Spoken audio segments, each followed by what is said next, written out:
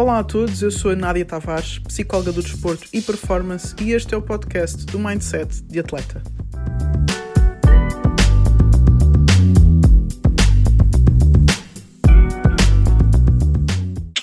Boa noite pessoal, bem-vindos ao Weekly Boost número 41. Já não tínhamos Weekly Boost aqui há umas semanas, talvez há alguns meses, porque também temos estado aqui com os nossos diretos com a nossa equipa da Dream Achieve. Mas hoje, como fizemos uma pausa esta semana, vamos aqui voltar ao Weekly Boost. Hoje vamos fazer um direto sobre as exigências do alto rendimento, ok? As exigências do alto rendimento. Portanto, o nosso convidado já entrou, portanto eu já o vou convidar aqui para entrar e nós vamos começar aqui a nossa... Bem, pessoal, já deve estar a entrar. Aí está ele! Estava difícil. Estava difícil. Há pessoas aqui... vamos só dizer que há aqui pessoas que percebem mais tecnologia do que outras. Não vou dizer mais nada, então é? Entre nós não sou eu. Olha, mete só aí no meio do quadrado para eu te ver aí. Vê lá. Sim? Espetáculo. Tá bom? Então, bem disposto para a conversa de hoje? Vamos ver. Sempre. Sim. Nós hoje vamos estar aqui a falar sobre as exigências do alto rendimento, não é? A expressão alto rendimento e alta competição atrai muita gente, não é? Pela exposição que tem ou pelo ar heróico que tem, não é? Alto rendimento, alta competição, mas há pessoas que não têm a noção do esforço que é necessário para se estar no alto rendimento e para se alcançar resultados no alto rendimento, certo? Então eu queria aqui, hoje vamos falar aqui com o Nuno Tavares, é o meu convidado de hoje. O Nuno Tavares é treinador já há 20 anos ou mais, talvez? Para isso. Sim.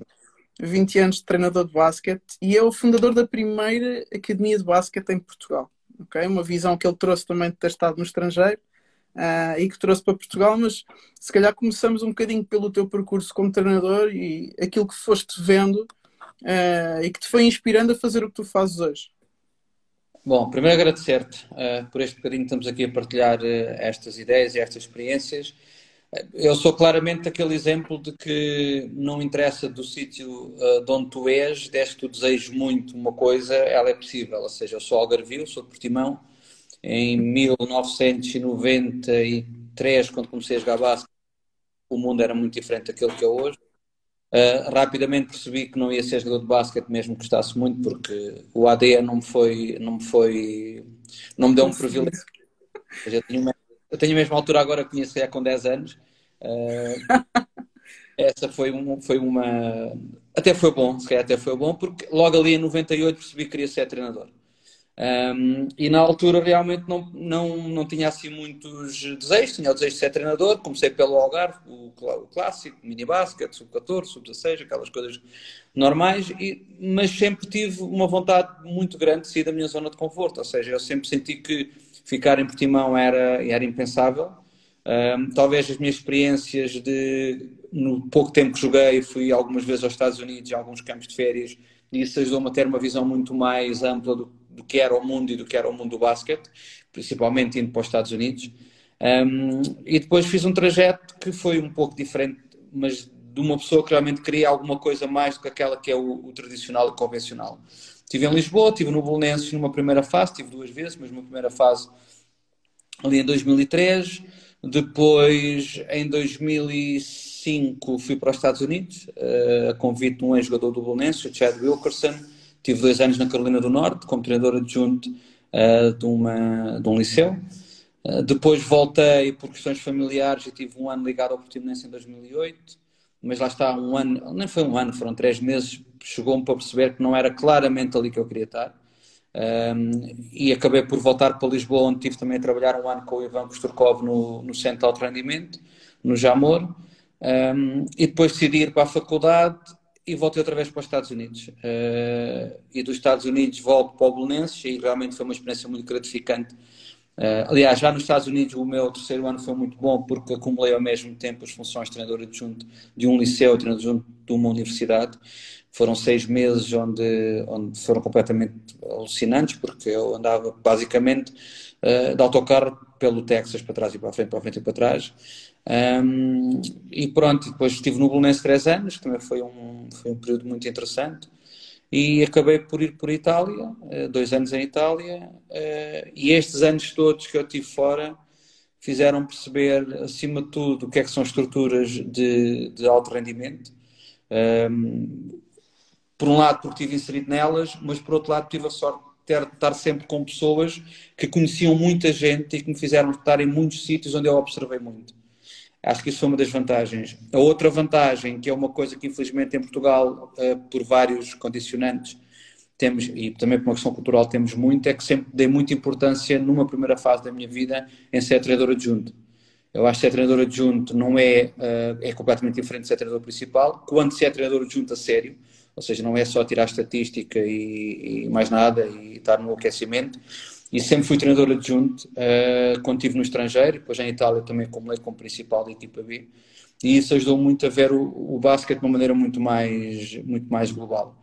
Pronto, e isto tudo fez-me também começar dentro da minha cabeça, obviamente, falta-me aqui um pequeno pormenor, é por isso que estamos aqui sentados, é que em 2008 criei a marca MVP, que durante algum tempo fez só eventos sazonais, e em 2016 começou-se a formar na minha cabeça a ideia de, porque estava a trabalhar em Itália numa academia, de trazer este conceito, que já existe fora do país há muitos anos, para Portugal.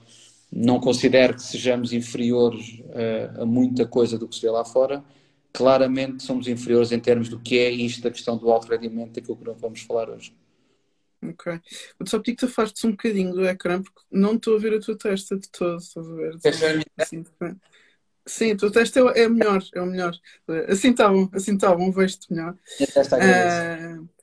Diz-me só uma coisa, o que é que tu viste lá fora que não havia cá dentro? Bom, não sei se temos tempo suficiente para falar sobre tudo. Várias coisas. Primeiro que tudo, uma organização do basquete, enquanto estrutura transversal, completamente diferente. Tanto em Espanha, porque eu também tive um ano em Espanha a fazer Erasmus e a trabalhar na Associação de Treinadores de Espanha, tanto em Itália como nos Estados Unidos, uma estrutura de basquete que é feita de modo a que o foco seja só nos jogadores e não em tudo o que é periférico, e tudo o que não é o jogador é construído de uma maneira profissional ao ponto de ser o mais útil para que o jogador possa evoluir. Ou seja, obviamente que lá fora também existem treinadores que são treinadores do clube e também trabalham no outro emprego, não é que lá fora toda a gente é profissional 100%. Agora, o que existe lá fora é realmente uma cultura e uma capacidade de tu poderes evoluir, não só desportivamente, mas também financeiramente, enquanto profissional, nas diferentes áreas ligadas ao treino e ao basquete, que faz com que os próprios clubes sejam obrigados a ter uma estrutura do escalão desde cá de baixo até lá acima muito mais completa. Eu acho que isso foi a primeira coisa que eu vi. A segunda coisa que eu vi é claramente a questão cultural, ou seja, a questão de que desde os escalões de formação existe realmente um investimento muito grande, seja por parte dos jogadores, seja por parte dos pais, seja por parte dos clubes, e depois, obviamente, aqui com diferentes saídas, para que os atletas possam realmente olhar para cima e terem um sítio onde possam querer lá chegar. Ou seja, a questão dos atletas poderem sonhar, porque o sonho é a realidade, é muito diferente do que tu apenas sonhar porque vês uma coisa que é quase impossível acontecer em Portugal. E isso é uma vantagem muito grande, porque mantém uma motivação enorme nos atletas e nos treinadores e nos fisioterapeutas, nutricionistas, psicólogos, etc. Estruturas, não é? Na estrutura tem que ser multidisciplinar, não pode ser só baseada no treinador e os jogadores e mais nada. E estas coisas realmente ajudaram a moldar o meu pensamento, a construir o meu pensamento de que isso traduziu-se logo muito cedo nos eventos MVP. Quem conhece os eventos sabe que aqui nós temos as coisas muito bem divididas. Quem é treinador, sou treinador, quem é fisioterapeuta, sou fisioterapeuta. Sempre demos muita importância à questão da nutrição, da educação do físico. Ou seja, nunca foi uma coisa muito, ok, vamos fazer só porque sim. E isso foi muito a minha experiência que eu tive fora do país. Uhum. E agora vamos dar aqui um salto para o presente, não é? Há cerca de 1 ano e meio, talvez, há quase 2 anos, abriste a academia, não é? Já havia a marca MVP, já havia os campos, mas quando abres a academia, trazes quase que um choque térmico àquilo que é a cultura do treino pelo menos no basquete em Portugal, não é? Então, neste momento tens atletas a treinarem por dia aquilo que muitos clubes treinam por semana, por exemplo. Como é que foi trazer esta mentalidade, não é, para jogadores, não é, para atletas que estão habituados a esta cultura de cá, a metodologia de treino de cá, as estruturas de cá? Como é que foi? Que dificuldades é que sentiste na receptividade dos atletas a esta estrutura de alto rendimento? Os atletas querem treinar. E isso é uma coisa que nós em Portugal ainda não percebemos muito bem. Os atletas querem treinar, eles querem treinar e querem treinar muito. Nós é que temos uma cultura dos três treinos por semana, que é uma coisa que ficou instaurada, não sei porquê. Gostava de saber quem é que trouxe isto para Portugal, dos 3 treinos por semana, porque parece que pegou, porque o país quase todo, em média, treina 3 vezes por semana. Eu acho que no primeiro ano nós trouxemos muitos atletas que já estavam habituados a trabalhar connosco. E isso ajudou a ser um bocado mais suave esta adaptação. Porque eram atletas que já tinham feito muitos eventos do Future Stars, já eram atletas que tinham ido connosco a torneios fora do país, principalmente a Itália e a Barcelona, e então ajudou muito a que esse choque cultural fosse um bocadinho menor. Agora, o bocadinho menor não quer dizer que não tivesse sido dramático e drástico quase. Nós estamos a falar de atletas que treinavam 3 vezes, conto muito, 4 vezes por semana, de repente estão a treinar 3 vezes por dia. E ao início foi complicado. Foi complicado para eles, foi complicado para nós treinadores, porque obviamente tivemos que fazer aqui algumas adaptações, mas foi uma adaptação e eu acho que passado, sei lá, um mês e meio, principalmente quando a adaptação cultural aconteceu com os atletas, eu acho que rapidamente eles perceberam que as peças do puzzle, que são muitas, se começassem a encaixar, que realmente havia aqui um caminho muito interessante para fazer. Obviamente que a questão física também ajudou muito a que a adaptação tivesse sido mais ou menos, porque houve atletas que vinham completamente fora de forma, porque também nós acabamos as épocas muito cedo, os atletas ficam muito tempo sem fazer nada e de repente passam de estar em casa para treinar 3 vezes por dia. Mas eu acho que a partir do momento que os atletas perceberam o que é que nós queríamos e qual eram as mais-valias deste tipo de treino ou deste tipo de programa, rapidamente os 3 treinos por dia tornaram-se normais na vida deles. E porquê os 3 treinos por dia? Como é que tu vendes esta ideia? É fácil, é assim. Acho que é lógico, mesmo para quem não perceba muito de desporto, é lógico quando tu fazes alguma coisa muito mais vezes do que outra pessoa, aí possa aparecerem resultados muito melhores. Se eu lançar 5 vezes durante a semana e se lançar 5.000 vezes durante a semana, a probabilidade de eu ser melhor lançador é muito maior. Obviamente não é só isto, mas isto conta muito.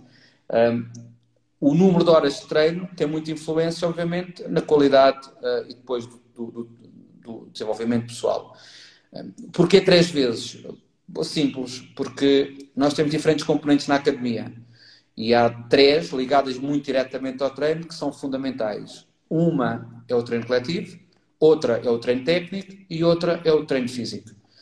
Primeiro porque nós baseamos na parte esportiva na academia por um princípio muito simples, que é, para ser jogador de basquete tens primeiro de ser atleta. Isto é fundamental. Isso não é só para o basquete, para qualquer desporto. Ou seja, o primeiro objetivo é tu tornar-te atleta. E depois tornas-te atleta de basquete. Logo, a preparação física tornou-se uma dos pilares da academia. Depois, a questão técnica, que também é fundamental, porque se tu treinas 3 vezes durante a semana, 1h30, assim, por mais que tu sejas muito competente, tu não consegues introduzir nestas 4h30 semanais preparação física, treino técnico e treino coletivo. Quer dizer, consegues, mas mais uma vez vamos falar do mesmo que estávamos a falar ainda há pouco, treinas muito menos horas. Então, a questão do treino individual só focado para a questão técnica também é um dos pilares que nós temos aqui na academia. E depois o treino coletivo. Mas isto depois tem outra componente interessante, que é, quando tu tens um treino técnico todos os dias, o teu treino coletivo torna-se muito mais rico. Porquê? Porque a parte técnica tu já a tiveste umas horas antes. E isso faz com que também tu possas ter um treino coletivo muito mais focado para as problemáticas do que é a questão do coletivo, do 2x2 para cima. Falta aqui uma, porque às vezes é misturada, que é o treino de lançamento. Ou seja, nós temos aqui também um princípio de um grande volume de lançamento, que acho que é uma questão lógica. Ou seja, eles têm que lançar milhares de vezes para se poderem tornar lançadores mais ou menos, e depois há outras variantes, mas nós também temos o treino só de lançamento, que normalmente, antes da pandemia acontecer, era todos os dias às 7 da manhã. Às 7 da manhã, eles entravam no pavilhão antes de ir para as aulas e faziam ali umas centenas de lançamentos. Ou seja, daí os 3 treinos por dia. Umas centenas de lançamentos, não é de especial para o pequeno almoço, não é? Ali no meio da peanut butter e da panqueca vai umas centenas de lançamentos. E, tu sentes que, por exemplo, tens atletas que querem ir para a academia, percebem que este ritmo poderá fazer com que eles alcancem determinados sonhos, não é? Nomeadamente o mais vendido, que é o sonho americano, o sonho de ir para os Estados Unidos, não é? Poderem fazer o secundário neste regime de alto rendimento e depois, se calhar, poderem ir para os Estados Unidos e terem uma oportunidade para isso. Minha pergunta é: quantos é que vêm muito entusiasmados e quando percebem que há trabalho a sério e que é difícil, quantos deles levam aquele choque térmico de se calhar não é isto? Isso é um desafio que nós fazemos aos atletas e aos pais. Ou seja, eu acho que quando nós escolhemos atletas para vir para a academia, nós já fazemos um trabalho de casa antes. E esse trabalho de casa é fundamental. É um trabalho de casa que é feito, obviamente, nas vertentes desportivas, mas também é feito nas vertentes fora do âmbito desportivo, seja na parte académica, seja até às vezes na parte de perceber socialmente como é que o atleta é. Obviamente que nós não conseguimos, de certeza absoluta, perceber se ele é feito para isto ou não. Agora, aqueles que nós tentamos chegar também já sabem mais ou menos para o que é que vem. Obviamente que não têm a noção exata, porque realmente é uma adaptação muito grande, mas também temos alguns atletas que vêm a pensar que querem uma coisa e depois durante o processo da academia pensam noutra.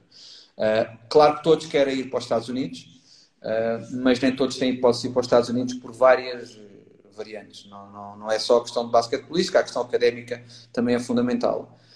Mas o que é importante aqui é fazer também perceber que, embora o objetivo final é que eles continuem a jogar basquete e não haja uma desistência após o 12º, que também é um dos flagelos do basquete em Portugal, é esta desistência após o 12º com a entrada na universidade, pelo menos para encarar o basquete de uma maneira mais séria, é que eles não desistam de jogar basquete, continuem a jogar a um nível o mais alto possível e que ao mesmo tempo consigam também utilizar o basquete para alavancar a questão da parte académica. E depois, se é nos Estados Unidos ou se é noutro país, aí já mexe um bocado com decisões pessoais. Às vezes são eles próprios que não querem simplesmente sair da Europa. Há uns que querem ponto final e não conseguem, há uns que querem e conseguem. E então nós também vamos trabalhando quase semanalmente com eles para também tentar perceber quais são os desejos deles. E há outros, e isto é o que eu queria dizer ainda há pouco, há outros que percebem, e isso é aquilo que nós queremos que os atletas percebam todos, que independentemente de qual for o trajeto deles após o 12º, que este trajeto na academia é muito mais valioso do que a questão de ser só o basquete. Ou seja, nós aqui estamos a preparar pessoas para que quando saiam daqui e sigam as vidas, sejam elas onde for, já tenham uma série de ferramentas que não tinham antes de vir para aqui. E com isto não estou a dizer que nós estamos a acelerar o processo de crescimento deles, muito pelo contrário. Nós estamos a responsabilizá-los com liberdade de algumas coisas que mais tarde ou mais cedo na vida deles vão aparecer, como a organização até do próprio quarto, a organização dos lanches durante o dia, a organização académica, o saber descansar, o saber conviver, ou seja, o saber partilhar uma casa com alguém que não é da família e de repente é da família e que se calhar às vezes um copo fora do sítio já é o suficiente para haver ali uma faísca. Então eles têm que se habituar a resolver estes conflitos que neste momento são pequenos, mas que mais tarde na vida podem ser maiores.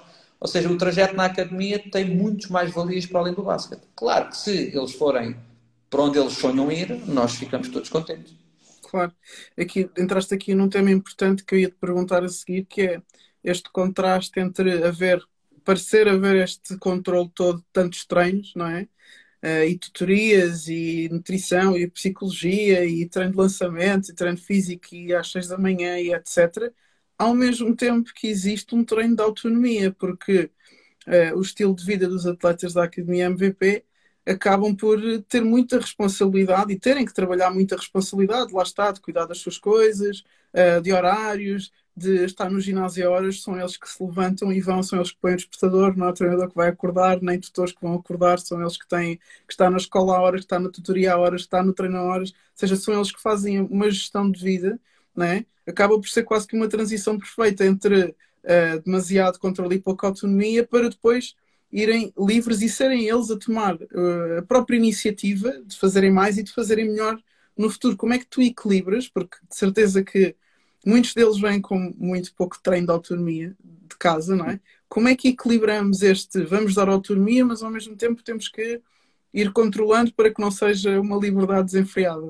O primeiro mês, para os que vêm pela primeira vez, é fundamental. Ou seja, não é fácil, não é nada fácil, okay. Não sendo nada também muito doloroso, porque não é, pelo contrário, eles estão cá porque querem estar, mas é tal como no treino, tal como no jogo, é um treino que se faz. Nós aqui costumamos dizer que o treino tem 24 horas. Ou seja, o treino não tem 1 hora e meia de lançamento. Não, o treino tem 24 horas. Sempre, todos os dias. E esse treino, seja dentro ou fora do campo, tem que ser feito com rigor. Nós damos, obviamente existem regras muito precisas e direções do que é que eles podem e não podem fazer, mas acima de tudo o que nós trabalhamos aqui é que eles, como tu estavas a dizer e bem, lentamente, uns mais do que outros, mais depressa, menos depressa, isso também tem a ver com o ritmo, mas que lentamente eles consigam naturalmente incluir essas regras na vida deles. Ou seja, eles não têm ninguém que lhes vão bater à porta às 6 da manhã ou às 5h30 para ir para o ginásio. Nem pensar. Nem pensar. Se eles não se conseguem organizar para pôr um despertador e acordar para ir fazer aquilo que é o sonho de vida deles, não vai ser ninguém da academia que vai bater à porta para ajudar ao sonho de vida deles e levantá-los da cama. Posso dizer que em 1 ano e meio de academia não me lembro mais do que 2 vezes que alguém se deixou de dormir. Honestamente, não me lembro e estou a ser muito honesto. Estas regras são definidas logo. Claro que existe muito ajuste, existe a questão da arrumação dos quartos, a questão da arrumação da cozinha, a questão de deixei como os cereais em cima da mesa e vou fazer outra coisa e aquilo fica lá durante 2 horas e nós aí vamos aos poucos e poucos ajustando.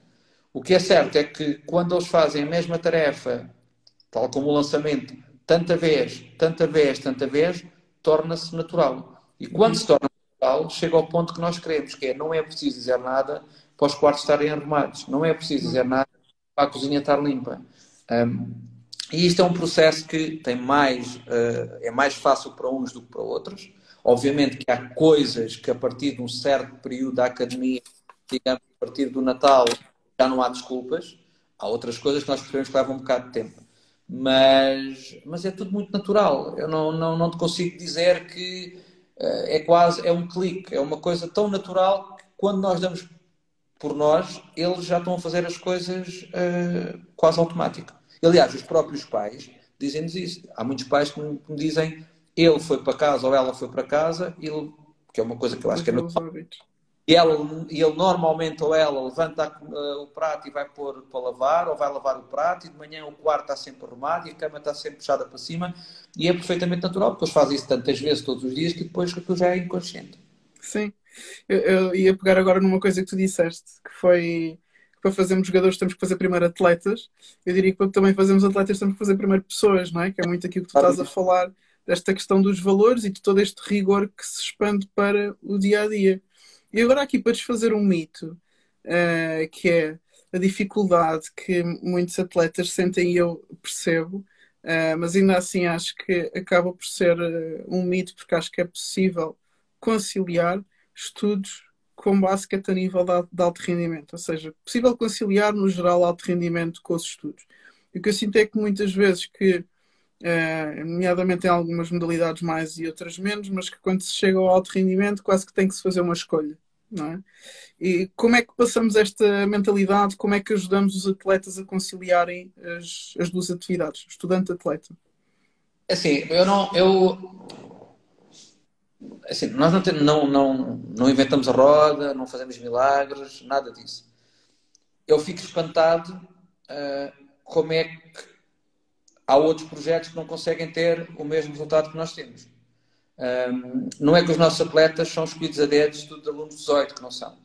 Aquilo que eu acho e aquilo que nós fazemos aqui é, mais uma vez, a organização diária deles tem que estar muito bem feita, de modo a que eles percebam que faz sentido tudo aquilo que fazem durante o dia. E tem que fazer sentido também a questão da escola.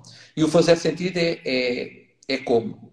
Primeiro, é perceber que para alcançar os sonhos não é só as coisas que eles gostam e querem fazer, mas também há algumas coisas que eles, por vezes, não gostam tanto, mas têm que saber que para chegar lá têm que fazer. E é muito simples. Eu dou sempre o exemplo. Tu, quando vais para o banco e és substituído, tens duas alternativas. Ou portas-te bem, mesmo que estejas furioso, ou portas-te mal. As duas têm dois caminhos diferentes, porque o treinador é que vai decidir. Agora, tu é que tens que perceber o que é que vais fazer. Aqui é a mesma coisa. Eu quero ir para os Estados Unidos. Sim, senhora, não tens 2,20 m, por isso precisas de uma média alta, porque é assim que funciona o mercado americano. E tu tens que investir tanto na questão desportiva como tens na questão académica. É esta organização que eles têm, por vezes leva mais tempo. Pode levar mais que um período escolar. Porquê? Porque nós temos muitos atletas que passam do 9º para o 10º ano e temos muitos atletas que passam de tudo 5 e que pensam que chegam ao 10º ano em tudo 20 e enganam-se. Pronto. Temos atletas que chegam aqui com grandes notas no 9º ano e depois têm a média de 12. E essas frustrações não são fáceis de gerir. Agora, nós acho que provamos com este conceito aqui em Rio Maior que estudar, ter 3 treinos de média por dia e ter uma média da academia de 15 valores dos 26 atletas, bom, eu acho que está mais comprovado que é possível. Agora, é preciso haver um trabalho invisível, e esse trabalho aqui é fundamental, não só da organização da academia, mas também dos tutores académicos que acompanham os alunos. Ok? E mais uma vez, as nossas tutorias académicas não são explicações. Ou seja, nós não estamos lá a obrigar a estudar. Nós estamos lá a ensiná-los a desenvolver autonomia no estudo, planos de estudo que são individualizados muitas vezes. Muitas vezes os nossos tutores académicos o que fazem é misturam atletas de anos diferentes ou do mesmo ano, mas de níveis diferentes, de modo a que uns possam explicar a outros. E uma das maneiras de aprender é explicando, é ensinando. Então isso também é uma grande vantagem para os atletas, tanto para quem recebe como para quem dá. E este trabalho é um trabalho diário. Além disso, também temos uma série de material que os ajuda em termos de estudos e que faz, acima de tudo, com que no final do período os resultados apareçam. Por isso, quem disser que estudar e fazer desporto de alta competição ou de alto rendimento é impossível, está a mentir. E está a mentir porque ou nunca tentou ou então está numa estrutura que não está preparada para o fazer. Não. Outra coisa aqui que eu queria também falar contigo que é educar os atletas para não fazerem só aquilo que é o treino dentro do campo, e aqui estou a falar de todos os treinos que vocês proporcionam, mas vocês têm aqui um sistema, por exemplo, de gravar todos os treinos e de gravar todos os jogos e de fornecerem aos atletas esses vídeos para que eles possam, por autonomia própria, irem-se ver a treinar e poderem corrigir determinadas coisas, não é? Eu vejo muito poucos atletas com este hábito de se verem a jogar, de se verem a treinar, às vezes porque não têm condições de se gravar, mas mesmo nos jogos que às vezes estão gravados não têm aquela iniciativa de ir ver o jogo, o que é que eu fiz, ficar a apontar, tentar perceber questões de tomada de decisão, de posicionamento, coisas que às vezes só se consegue ver de fora, não é? Isto é uma coisa que vocês também incluem, não é? No vosso calendário, no vosso planeamento semanal, esta visualização de vídeos também, não é? Sim, eu nos Estados Unidos em 2006 aprendi uma frase que já disse muitas vezes, que é o vídeo não mente. O vídeo não mente. Ou seja, eu posso estar no jogo, mas quando vou ver o vídeo, ele não mente, é aquilo. E o vídeo ajuda muito a que os atletas percebam que quando os treinadores, que também se enganam, obviamente, fazem uma correção ou dizem, podem eles próprios ver. Eu acho que o vídeo é uma ferramenta inacreditável. Nós gravamos os nossos treinos todos e pomos no nosso grupo, e depois temos o upload no YouTube, e pomos no nosso grupo os links e os atletas têm à disposição. Mais uma vez, não são obrigados a ver, mas são educados a perceber a importância de poderem ver. Okay? Nós também não exigimos que eles vejam os vídeos logo a seguir ao treino, um treino de 1h30 e percam 1h30, mas se virem 10 minutos agora, 10 minutos amanhã, se calhar já conseguem perceber várias coisas. E essa ferramenta para nós é fundamental. É fundamental, obviamente, por uma questão também de organização nossa enquanto treinadores, fundamental para os jogadores poderem também perceber. Estás-me a ver? Ok, agora sim, agora sim. Pronto, estava a dizer que também é fundamental para eles poderem também se autoavaliar e, claro, e depois mais para a frente, fundamental para termos também vídeo para mostrar a treinadores que estão interessados em jogadores. Sim. E esta questão multidisciplinar que tu trouxeste também para a academia, esta visão multidisciplinar, qual é a ideia fundamental? A ideia fundamental é que uma equipa de basquete não é só o treinador e o jogador. Ou seja, se nós falamos que primeiro para ser jogador de basquete tem que ser atleta, automaticamente estamos a falar de duas coisas: preparação física e nutrição. Se dissermos que para ser jogador de basquete é preciso ser atleta e para ser atleta é preciso ser uma pessoa equilibrada, automaticamente estamos a falar de psicologia. Ou seja, estas três coisas são fundamentais no desenvolvimento de um atleta. Nós o que vimos e o que sentimos, e aquilo que eu ouço dos atletas e aquilo que eu já senti enquanto treinador lá fora, e esta frase eu ouvi muitos pais dizerem, é que quando nós vamos lá fora parecemos filhos dos outros, mesmo do mesmo escalão. Assim, a diferença é que eles lá trabalham já há muitos anos esta questão, por exemplo, da componente física. Ou seja, nós não há nenhuma razão, mesmo com 3 treinos por semana, nós não perdermos, não definirmos uma parte do treino, nem que sejam os 2 primeiros treinos da semana, para nos focarmos em preparação física. Não existe nenhuma desculpa. Zero. E o que se vê muito é, embora muito melhor, está muito melhor agora do que estava há uns anos atrás, mas mesmo assim dá-se pouca importância à questão das capacidades da preparação física, que não pode ser só na pré-época, porque esse é outro mito que se faz, que é a preparação física é na pré-época. E nós vemos em todas as pré-épocas, hoje em dia com as redes sociais, a malta vai correr e vai para a praia e faz coisas e mais daqui. Mas depois não se vê mais nada durante a época. Porque parece que a época só é exigente na pré-época. Yeah. E isso é uma coisa que é muito comum. Depois, a questão da nutrição é fundamental por duas razões. Como eu disse, pela questão do atleta e, acima de tudo, pela prevenção de lesões. Porque a prevenção de lesões, a nutrição ajuda muito e tem um efeito muito grande na prevenção de lesões. Além de que, obviamente, está implícito a própria qualidade de saúde do atleta a médio e longo prazo na vida dele. Pronto, porque um dia vai deixar de jogar basquete e ter que continuar a ser uma pessoa ativa na sociedade. Mas a questão das diferentes competências, sejam preparação física, nutrição, psicologia e tutoria académica, não faz sentido, na minha cabeça, num projeto de clube, quanto mais num projeto de alto rendimento. Porque para estar a fazer um projeto destes, onde nós deslocamos muita gente para cá, para ser igual ao que se faz nos outros sítios, então mais vale não fazer. Exatamente. Ou é ou não é. Não é? Sabes que eu, às vezes este tema até trouxe contigo, aqui já em jeito de conclusão, muito porque eu vejo muitos atletas com muitos sonhos, não é? Até já quase de forma automática e quase como hábito, não é? No basquete dizerem que querem ir para os Estados Unidos ou que querem ir para o estrangeiro. E quis estar aqui a dar uma pincelada contigo sobre tudo o que se faz na academia, porque fazendo mesmo tudo isto não está nada garantido, não é? Quanto mais se não se fizer tudo isto, não é? Que, se eu te perguntar aqui de 0 a 10 quão difícil é que é um português ir para os Estados Unidos? De 0 a 10? Ui. Sendo que 10 é tipo impossível. 10 o mais difícil, 9. 10 o mais difícil. 9 está ali, ok. Exatamente, ok. Pronto, então se 9 é o difícil, não é? Quer dizer que a gente tem que dar para ter sequer uma hipótese de pensar sobre ir para os Estados Unidos, não é? Ter sequer a hipótese de começar a pensar na possibilidade de ir para os Estados Unidos. E eu vejo muita gente com sonhos muito altos e processos muito baixinhos, não é?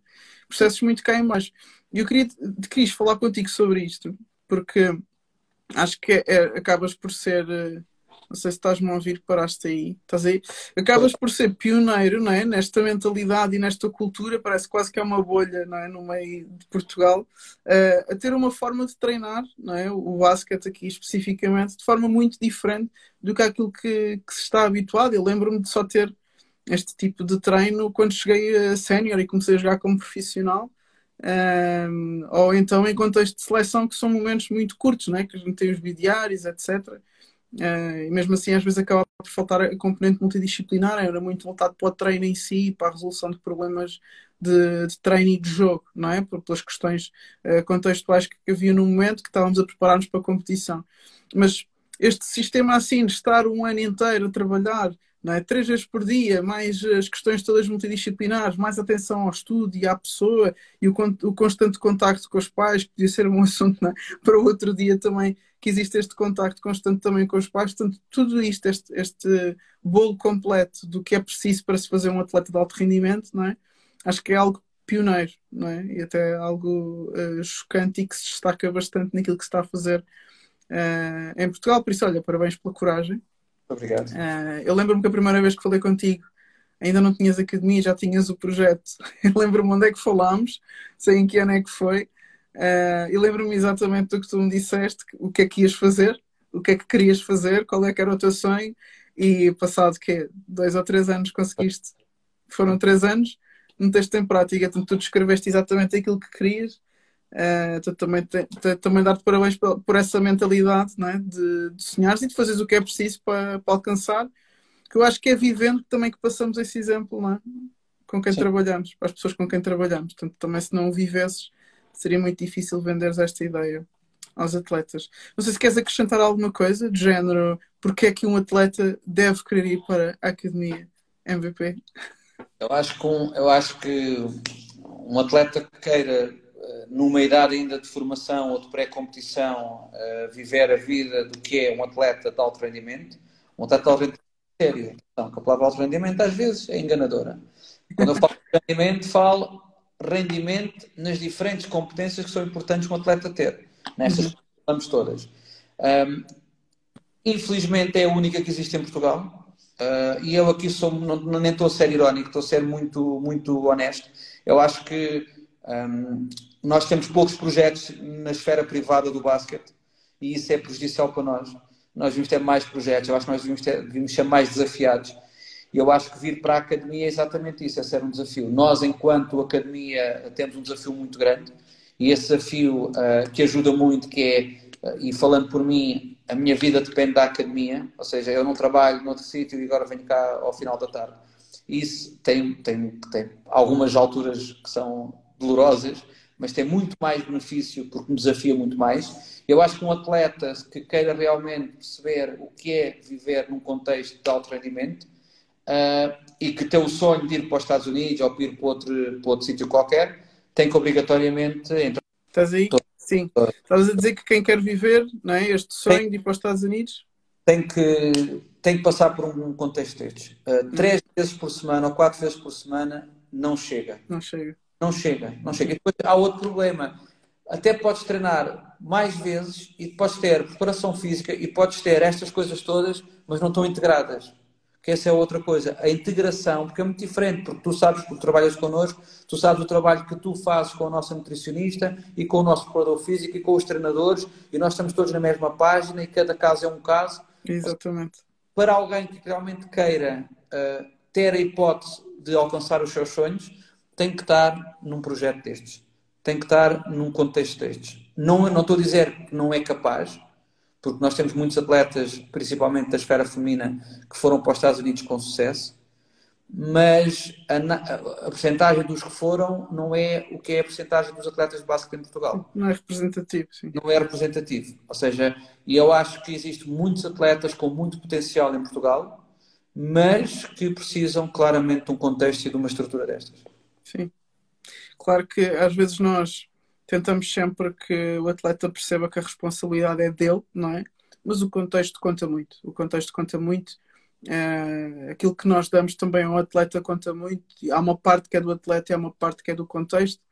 E realmente todos nós, né, que estamos envolvidos no basquete, no desporto, noutras modalidades, devemos, né, elevar os nossos padrões de exigência, elevar os nossos padrões e se nós queremos ter sucesso lá fora, não é? E se queremos ter sucesso em outros contextos mais competitivos, temos que pensar como esses contextos competitivos e não comparar-nos e resignar-nos àquilo que estamos a ver no nosso país e é só isto que há e é assim que é. Se ficarmos por aí, não é? Pouco andamos, não é? Portanto, ter uma mentalidade mais mais desafiadora, não é? Foi a palavra que usaste aqui muito.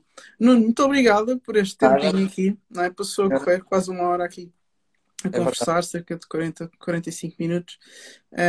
Ver se repetimos daqui a umas semanas ou uns meses para mais uma conversa. Falamos de coisas aqui mais específicas, mas obrigada pelo teu tempo. Obrigado, foi muito bom. Obrigado a todos os que estiveram a assistir e até à próxima. Força, beijinhos. Beijinhos.